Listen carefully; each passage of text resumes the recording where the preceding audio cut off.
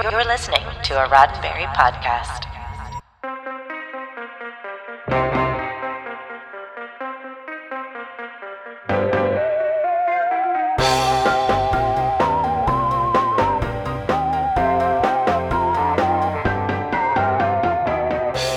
I'm Earl Green, and this is your SciFi5, 5 minutes of science fiction history for May 18th. From the sky will come the Black Fortress, from the fortress will come the Slayers, to devour the planet of Krull.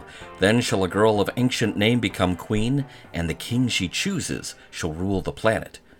At least, that is the abbreviated prophecy foretold in the science fiction fantasy film Krull in the summer of 1983, sagely recited by the late great Freddie Jones, who played Ynir, the wise one who assists Prince Krull on his journey to become a hero.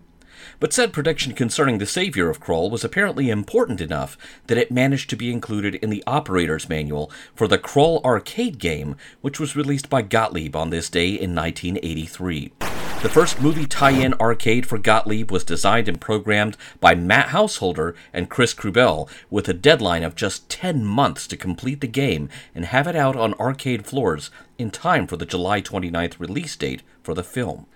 They started work on Krull in May of '82 with some graphic art assistance from Kubert co-creator Jeff Lee and audio provided by David Teal, who managed to include a snippet of that stunning score by James Horner. The game was completed and ready to go into production by the end of February of '83.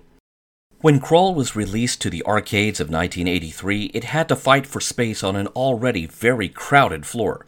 Not only were classic arcade titles such as Pac-Man, Donkey Kong, Kubert, Burger Time, and many more vying for the tokens of gamers, but there were other movie tie-in titles too, such as Bally Midway's Tron, which had been released in 1982 to no small amount of success, a video game allowing players to choose from 4 mini-games that represented moments from the film.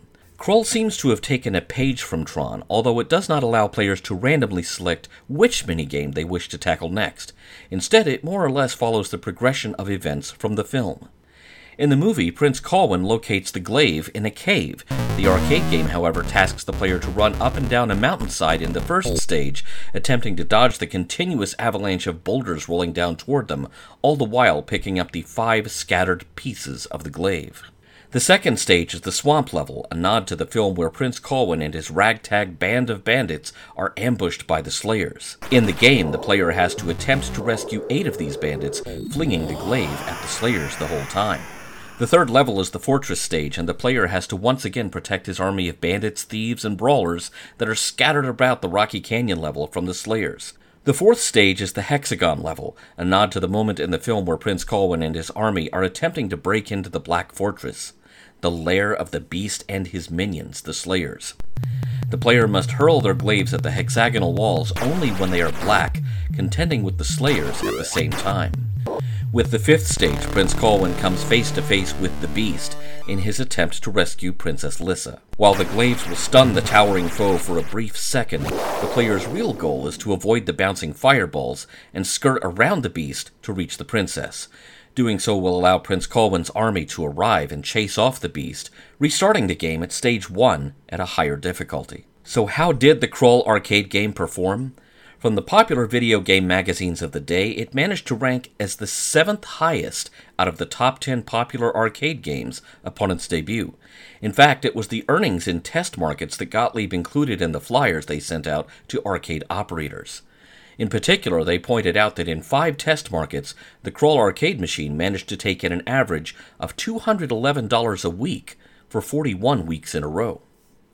When all was said and done, Krull the arcade game failed to find as much success as Tron or Atari's Star Wars arcade game. But for fans of the cult classic film, it remains a memorable entry in movie tie-in video games.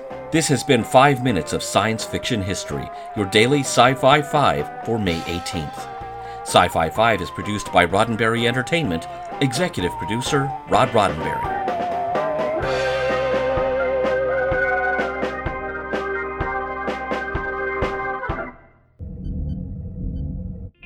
This is a Roddenberry podcast. For more great podcasts, visit podcast.roddenberry.com.